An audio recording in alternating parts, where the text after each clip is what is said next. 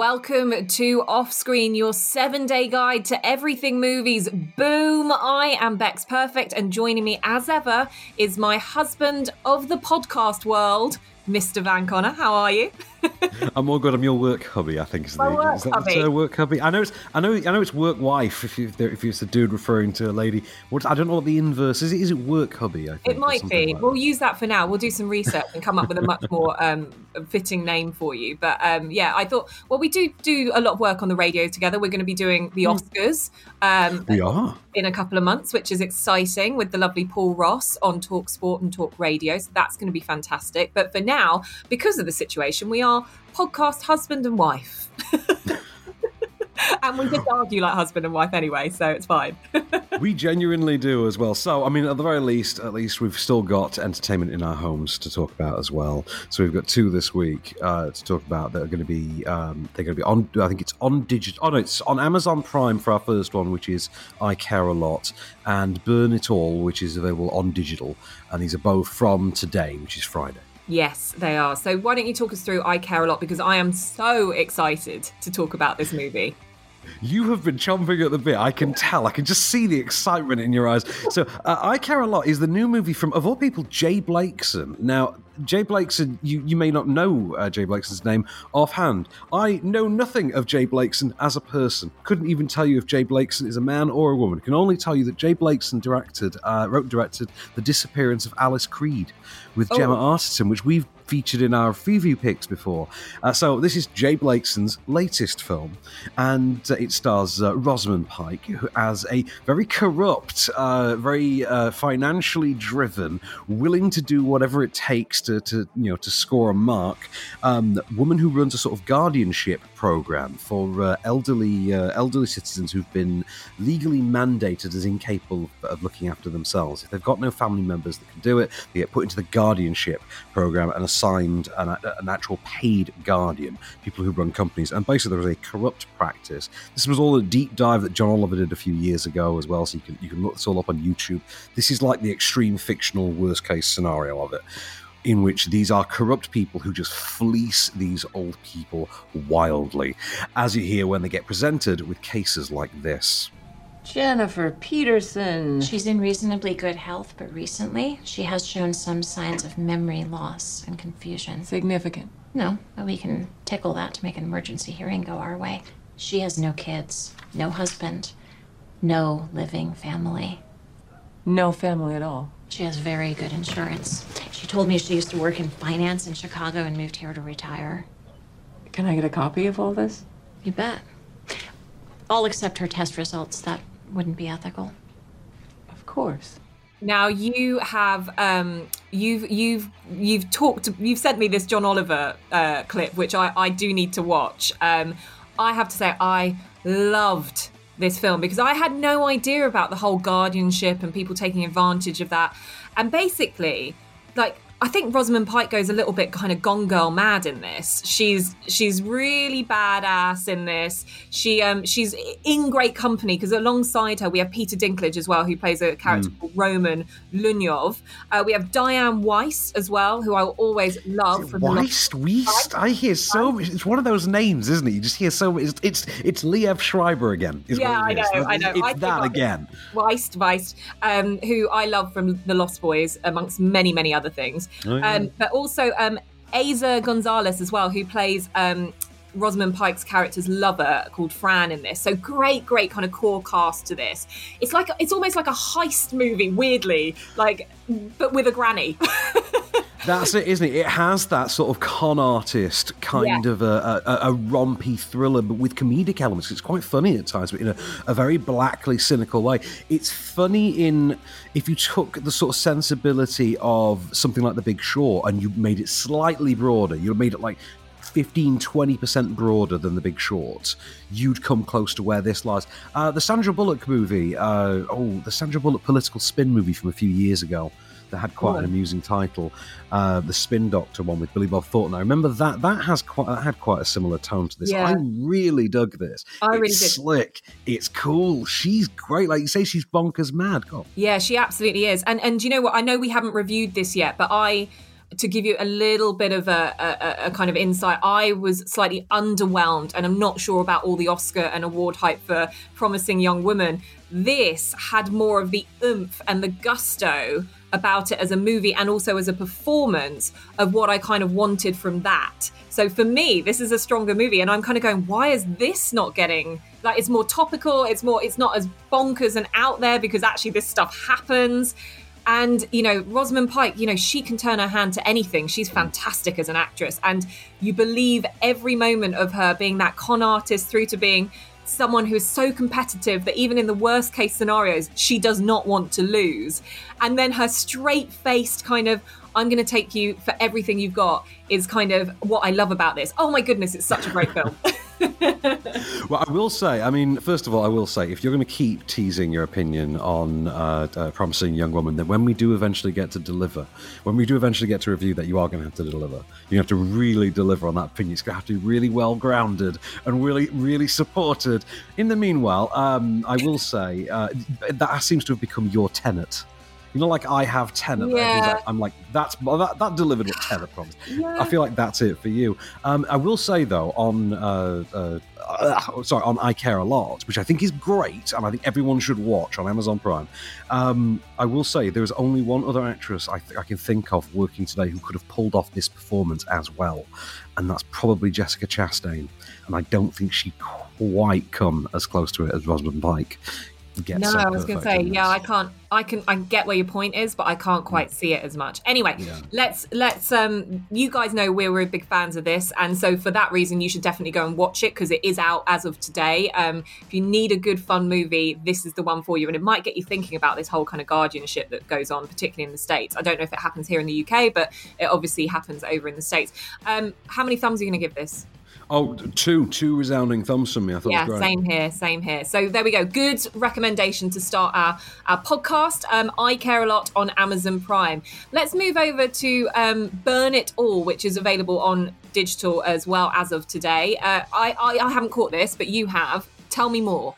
This is a really stripped down, low budget, I can only describe it as a feminist vigilante survival action thriller and this is how he specifically credited writer, cinematographer, director Brady Hall, who's a really sort of low-key indie filmmaker, you know, that makes a lot of shorts, that kind of film, made an interesting sort of satirical kind of teen bro-ish comedy called, whose name I don't want to repeat on radio, about 8 or 9 years ago.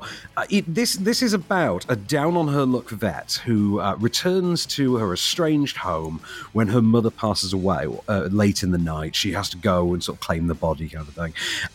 Accidentally stumbles into an organ harvesting operation in which her mother's corpse has been nicked effectively and embroiled, and she basically finds herself having to fight through the night to both survive and then really recover the body.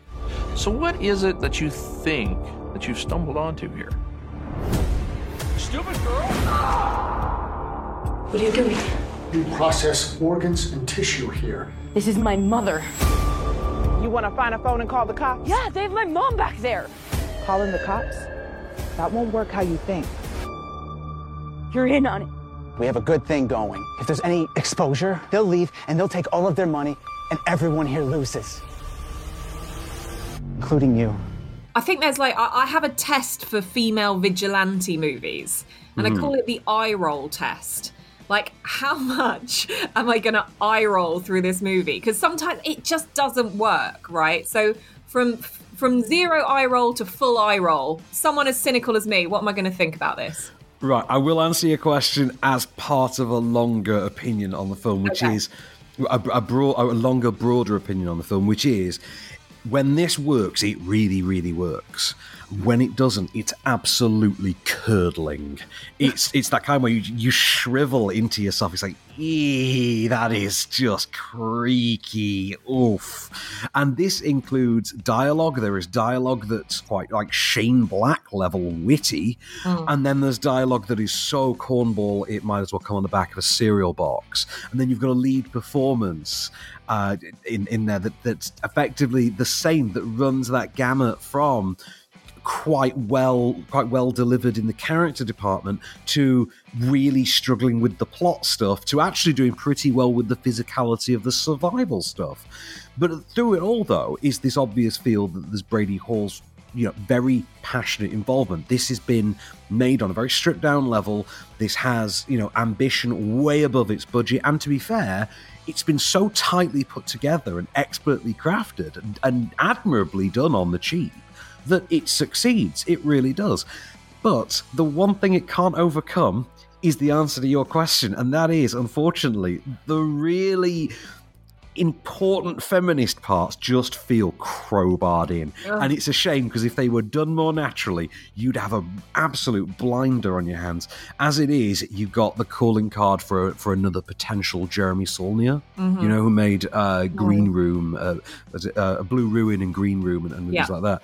You've got the potential for something like that, but it just feels a little bit forced, Oh, that's such a shame. Anyway, look, it still seems like the positives outweigh the negatives on this, though. They do, absolutely. Okay, fantastic. So there we go. So that is Burn It All. That's available on digital as of today, but our big recommendation of the brand new releases has got to be I Care A Lot, from which stars the brilliant Rosamund Pike, on Amazon Prime, also available as of today. Now, when we come back, we're going to be talking you through all of your top TV movies on TV, and we're going to kick off with an old school one that I think you guys will want to stay tuned for.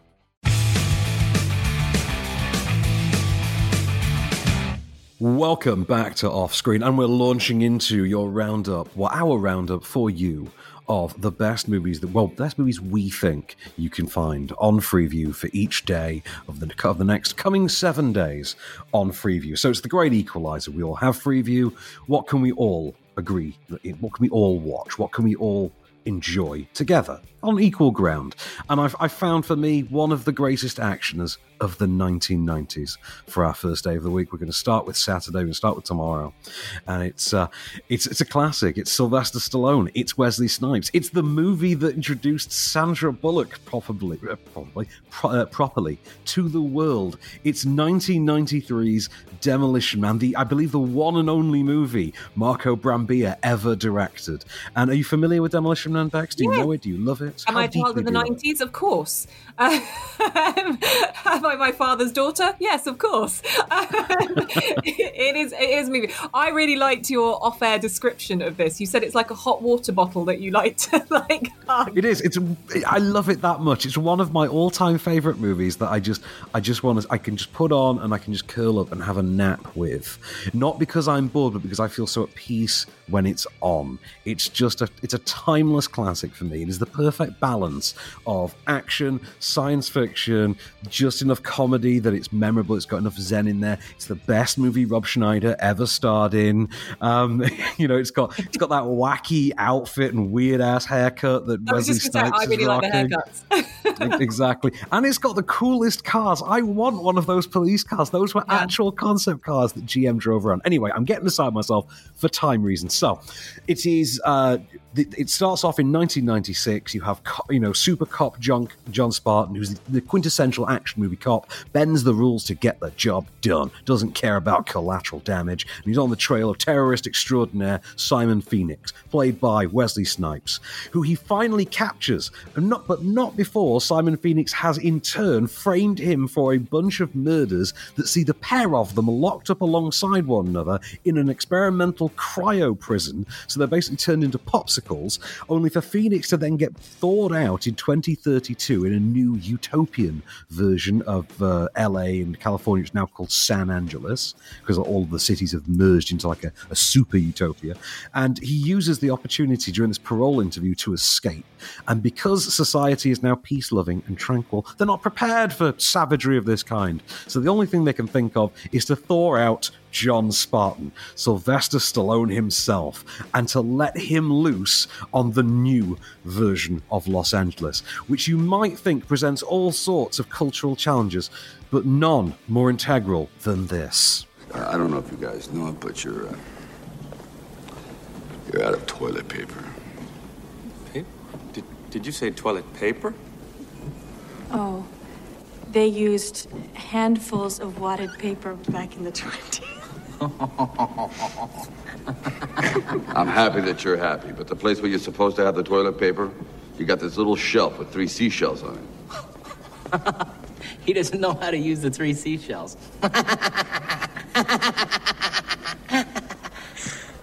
I can see how that could be confusing. I love this movie. I think it's great fun. I love that it's just a one and done actioner that they've never gone back to. They've never attempted to make a TV show spin off out of. It's never been sequelized, prequelized, nothing. Leave it be. I love this movie. It is a perfect relic of its time. And it still kind of holds up. And also it's one of those movies that kind of weirdly turned out to be a bit prescient on certain future predictions that it made. You just answered my question there. I was going to ask if it holds up, but that's good. That is good to know. Let's move on because Demolition Man, for all of you guys that were listening, that is on ITV4, 9 p.m. on Saturday. But Sunday on Channel 4 at 6:05 p.m. Are we right? That's Channel 4? Yes. I believe that's Channel 4 at 6:05 on Sunday, which I'm quite cool about. I like that this is getting a proper, family primetime airing. Yes, because this is one of my favourite animations of the last few years. This is Isle of Dogs. This is a Wes Anderson movie, which it's. Can I cut you off and just say, every time someone says the title, I giggle because it sounds like they say, "I love dogs." It's so weird. This is what lockdown does to man. Well, for all of you guys who didn't catch the giggle on that, let me take you through what it's all about. So it's an animation which is based around a place called Megasaki City, where there has been an executive decree that all of the canine pets, so all of the dogs, are exiled to a big garbage dump called Trash Island. And then there is a character, a 12-year-old boy called Atari, who sets off in his own little plane and flies across the river in search of his bodyguard dog called Spots. And then there, what he finds is this group of newly found doggy friends, and they try and create this epic journey to get back and return to Megasaki City. And it's just delightful. Wait a second. Before we attack each other and tear ourselves to shreds like a pack of maniacs, let's just open the sack first and see what's actually in it. It might not even be worth the trouble. What do you think? I'm not sure. Maybe. Hi. A rancid apple core, 2 worm-eaten banana peels, a moldy rice cake, a dried-up pickle, tin of sardine bones, a pile of broken eggshells, an old smushed-up rotten gizzard with maggots all over it. Okay, it's worth it. Now, we kind of buried the lead in just calling that an animated film, I think, because we should point out it's not just animated, it's stop-motion animated, this one, as well. And rather in the vein of Fantastic Mr. Fox, and which I think that was 7 years prior to this. And in the meanwhile, what you get with this, I think, is you get that all-star voice cast in there. You get, I think it's Edward Norton's in there. I think Bryan Cranston turns up. Jeff Goldblum, Bill Murray's in there, of course he is, because it's a Wes Anderson movie. I seem to remember Scarlett Johansson was in this one in some capacity as well. Yeah, but Greta Gerwig as well. Greta Gerwig, yes. It is one of those films that I think has the broadest appeal of the wacky sensibilities of Wes Anderson, in the same way that, for instance, the Grand Budapest Hotel did. Yes. It's one of those films that seems capable of breaking through that barrier to a wider audience. Yeah. A more general crowd. If you find his films a bit too weird, you might get on with this one, I think.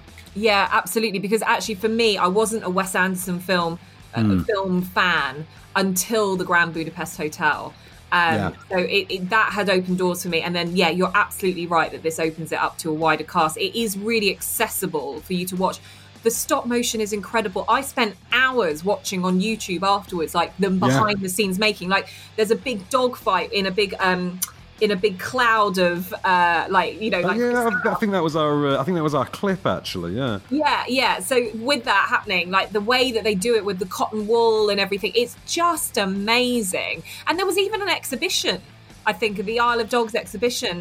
There was, I believe, yes. Yeah, here in London, because it was just, it's such an amazing intricacy about it. And actually a friend of mine did she did some of the set design on this, which is incredible. So I was really, I was so chuffed to see it. But look, overall, if you want a good like animation. I prefer this to Fantastic Mr. Fox. You know, there's everything about this that I love that goes for it. It's got a lot of heart. Absolutely do. I agree with you. I think Fantastic Mr. Fox was. I think that's because it had to be tied to its source material. I think it felt like it couldn't be its own thing entirely. Yeah. So this for me is much stronger. So it's available for you guys on Sunday, Channel 4, 6:05 p.m. And well worth your time for all the family. Moving on to Monday, just to kickstart your week, we're going to kickstart in a pretty fast way with Rush Hour 2 on ITV4 at 10:30 p.m. Now, you just said to me, just off air, I was like, right, remind me again which one this is. And you were like, it's the China one, right? Yeah, well, this is the thing, because you do demonstrate, I think, a very valid compliment that I don't think the Rush Hour franchise gets paid anywhere near often enough, which is the Rush Hour films are very consistent. Like, they really are. Like, that formula doesn't change. The writing quality doesn't change. It stays the same all the way through. And it's kind of a compliment to it then, that you it's kind of a backwards compliment that you then can't tell the films apart, because they do feel like one coherent, ongoing series. Brett Ratner, directs all three, written by the same guys, still Jackie Chan, Chris Tucker, the same returning players come back. The same continuity, nothing changes. Rush Hour 2, though, is, as I said to you, it's the one where they go to Hong Kong. Yeah. It's the one where they go to Hong Kong and Chris Tucker does Michael Jackson. Yeah. It's the one with the karaoke where he sings Don't Stop Till You Get Enough. It's that one. It's the middle one where they then go to Vegas. It's that one. Yeah, gotcha. And do you know what? It's a whole lot of fun, right? It does what it says on the tin. It's a load of laughs. It's available for you guys to watch on ITV4 at 10:30 p.m. It's a strong start to the week across the board, because you've got something for everyone there. So that is our first block of movies on TV for you. Coming up next, we're going to kickstart with one of the seminal films that of my sort of growing up period, should we say, and then one of the movies that I absolutely love and still do to this day. So stick with us. We'll be back. Looking to stay in the loop with the latest movie news? Then say hello to the Daily Reel, your bite-sized hit of the biggest happenings, hirings, firings, release dates, scandals, and everything else going on behind the silver screen. Delivered to your ears every weekday morning in less time than you'll spend in the shower. Subscribe to the Daily Reel on all major podcast platforms, or ask Alexa to install the Daily Reel skill for your morning flash briefing. Make your morning cinematic with the Daily Reel.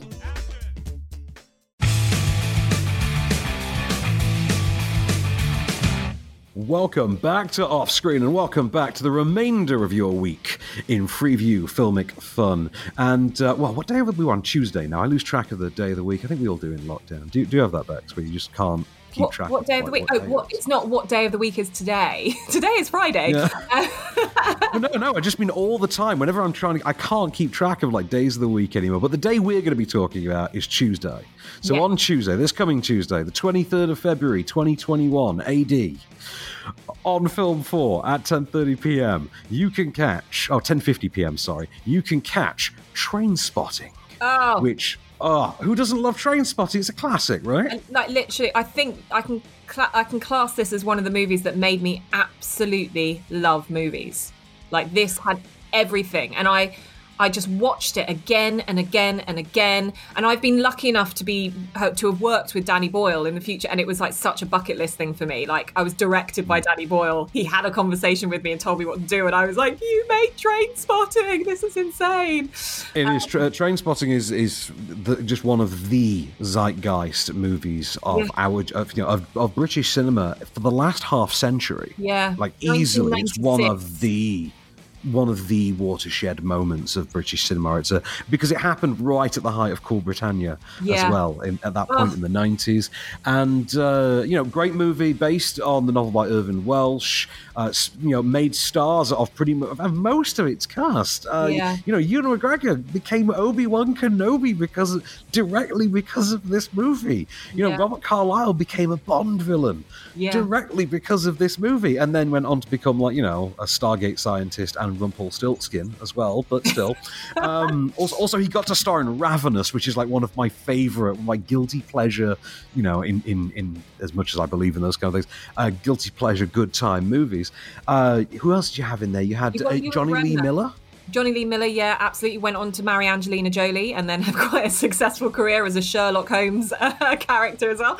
But I don't know if you know this little bit of trivia, but Ewan Bremner, who plays Spud, actually played Renton in the theatre version of Trainspotting. I did not know that. That is interesting. Yeah. So then he stepped aside to play Spud, and I couldn't imagine it any other way. But I've seen this in the theatre as well, and God, it is. I've seen it twice in the theatre. I saw an immersive version in London's Waterloo Vaults only a couple of years ago, and the only thing I'd say about that is when you're sat there, do not sit next to the toilet in it. That would be a advice I give to you from personal experience. But for anyone who doesn't know, gosh, where have you been? Trainspotting follows the story of Renton, Mark Renton, played by Ewan McGregor, who is completely immersed in the Edinburgh drug scene of the 1990s. He basically tries to clean up his act, but he gets pulled back and forth by all of his friends and the influence that is around them. So it's hard-hitting, it's fun, it's hedonistic, it's got everything going for it that you'd want from the 90s, and it's completely tied up with a bow thanks to Danny Boyle. Good luck, Spud. Cheers, Catboy. Now, remember, if they think you're no trying, you're in trouble, right? First hint of that and they'll be on to the DHSS. This is no trying, and your gyro's finished, right? Right. But then again, try too hard. You might get the job. Exactly. Nightmare. It's a tightrope, Spud. It's a tightrope. See, I just get pure shy with the interviewer cats. Like, I get all nervous and I can't answer any of the questions. Like, I'm a footballer and I get nerves on a big occasion, man. Try some of this, Spud. Yeah, a little dab of speed is just the ticket, man. Ewan McGregor and Ewan Bremner there, the two Ewans. And, you forget about how slick and cool and elegant and flashy Trainspotting can be, in spite of how grimy and filthy and greasy it can be textured. Trainspotting's a movie that you watch and you actually feel like you need to wipe afterwards. Yeah. It's such a great movie for permeating its atmosphere. It gets you in there so hard. The only movie that I think is kind of it moves along those lines. It's another it's another book, Irvin Welsh novel, but it's Filth with James McAvoy. It has that kind of I love Filth. I'm a big fan of the film adaptation. Yeah, I am too. But nothing beats Trainspotting. So that is there for your absolute viewing pleasure on Film 4, 10:50 p.m. on Tuesday. Moving swiftly on to Wednesday, I actually really love these movies. This is the second best exotic Marigold Hotel on Film 4 at 6:40 p.m. I mean, are you a fan of these movies? Did you enjoy the first one?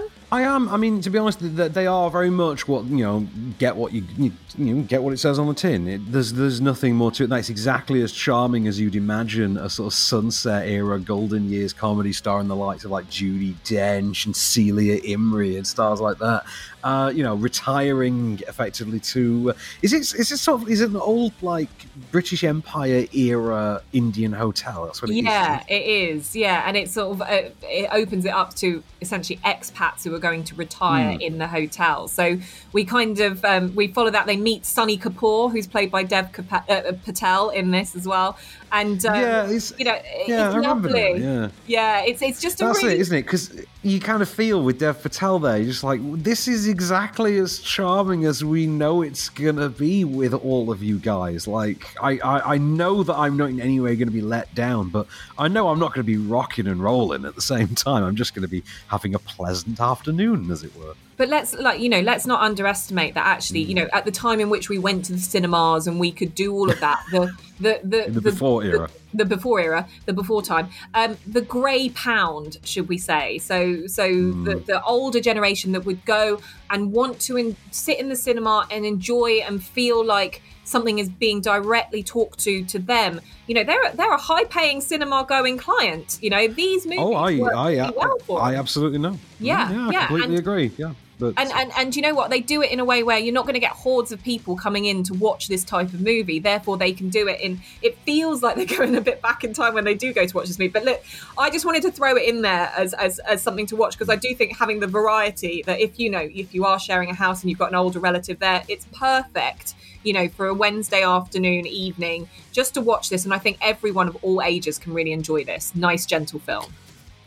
100%. So, moving on really quickly then to Thursday. We'll have to get through these next two quite quick. So, BBC 4 on Thursday night, 9 p.m. And you picked this one. I'm intrigued to hear your thoughts on this. Educating Rita, Miss Perfect. God. What a classic, Educating Rita. It's such a great movie. Julie Walters and also the brilliant Michael Caine here. It's like an unexplained, unsort of obvious love story between the two of them, but it's a Willie Russell, play that then got turned into this movie. I believe it was nominated for 3 Oscars. So Michael Caine and also Julie Walters got nominated for this, as did the screenplay by Willie Russell as well. It's a beautiful, beautiful movie. It's kind of like a Pygmalion style movie in a way. It is a bit, isn't it? Yeah. Yeah, and so I just think if you can find a good classic film, I mean, this was out in 1983. If you haven't seen it before, it's worth your time. It's on BBC 4 at 9:00, and it's a nice transition from stage to screen, and actually that kind of caps off our week in movies as well, because talking of stage to screen, our Friday movie, which both Van and I absolutely love, which is on 5 Star at 9 p.m, is another Aaron Sorkin taken stage to screen movie, A Few Good Men. Oh, Van, how good is this movie? You know, you and I have this shared love of Mr. Sorkin's work, as we know. I think you recently watched The Newsroom and Studio 60, as did I. I haven't got the time to sink into investing in revisiting The West Wing at the moment, but I look forward to doing it someday. It always makes me feel warm and fluffy inside The West Wing. But I love A Few Good Men. It's, for me, one of the all-time great, courtroom thrillers or military procedurals, or however you want to take it. Tom Cruise versus Jack Nicholson, effectively. The ultimate military JAG courtroom battle. Cruise is Daniel Kaffee, who's a prodigal son, sort of washed up prodigal son, as it were, of this great trial lawyer who is tasked with his first major sort of courtroom case when he's asked to represent 2 Marines accused of murdering one of their fellow officers, and they maintain they were doing it under orders as disciplinary actions, effectively by Jack Nicholson, who denies it. And this, of course, leads to one of cinema's great witness scenes, of which we can offer only a sliver. We use words like honor, code, loyalty. We use these words as the backbone of a life spent defending something. You use them as a punchline. I have neither the time nor the inclination to explain myself to a man who rises and sleeps under the blanket of the very freedom that I provide, and then questions the manner in which I provide it. I would rather you just said thank you and went on your way. Otherwise, I suggest you pick up a weapon and stand a post. Either way, I don't give a damn what you think you are entitled to. Yeah, amazing performance there from Jack Nicholson, who is just absolutely incredible in this movie. He just absolutely lets off the chain, goes full unhinged in a way that I don't think we'd seen at that period since The Shining, maybe? Yeah, and do you know what? I'm just going to have a look up what awards this picked up, because I think Jack Nicholson got nominated for an Oscar for this. But what I would say is that I was always surprised at how little Jack Nicholson is actually in the movie. But that powerful, you just need that big, powerful performance in that big scene. That's it. You're like, there we go. That's it. That's the point. It doesn't need to be. Well, that's it, isn't it? Yeah. What you say, it's not about that quantity of scene. It's Iron Man in Civil War. If you remember Captain America Civil War, you remember it as being the one where the villain is effectively Iron Man, despite the fact that when you actually break it down, Iron Man is only in 4 scenes in that movie. Yeah. Yet they're spaced about and they're written in such a way that it feels like the presence is felt throughout.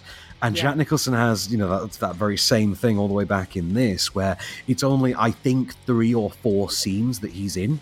Like that end famous monologue is just that one big scene. He kind of just walks into that scene, and then that's the end of the movie. And it goes on for 20 minutes or so, 15, 20 minutes maybe. Yeah, it's incredible. I mean, and do you know what? And I think this, but also Educating Rita, what they both do really well is sometimes when you watch a movie and you kind of go, this would be better on stage. And I always bring it back to Fences with Denzel Washington. I always think I'd rather have watched that on the stage. It doesn't feel like it's cinematic enough. Both these 2 movies take it through to a cinematic sort of route.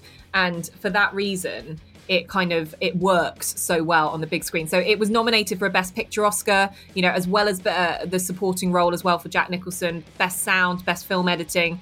Well worth all of that, but no wins, unfortunately, but still worth a watch. Definitely. Well, we need to get rounding up so that we can hit the DVD aisle. But I will say on Educating Rita, I hadn't realised, because I've obviously never seen the stage play, I've never read the stage play.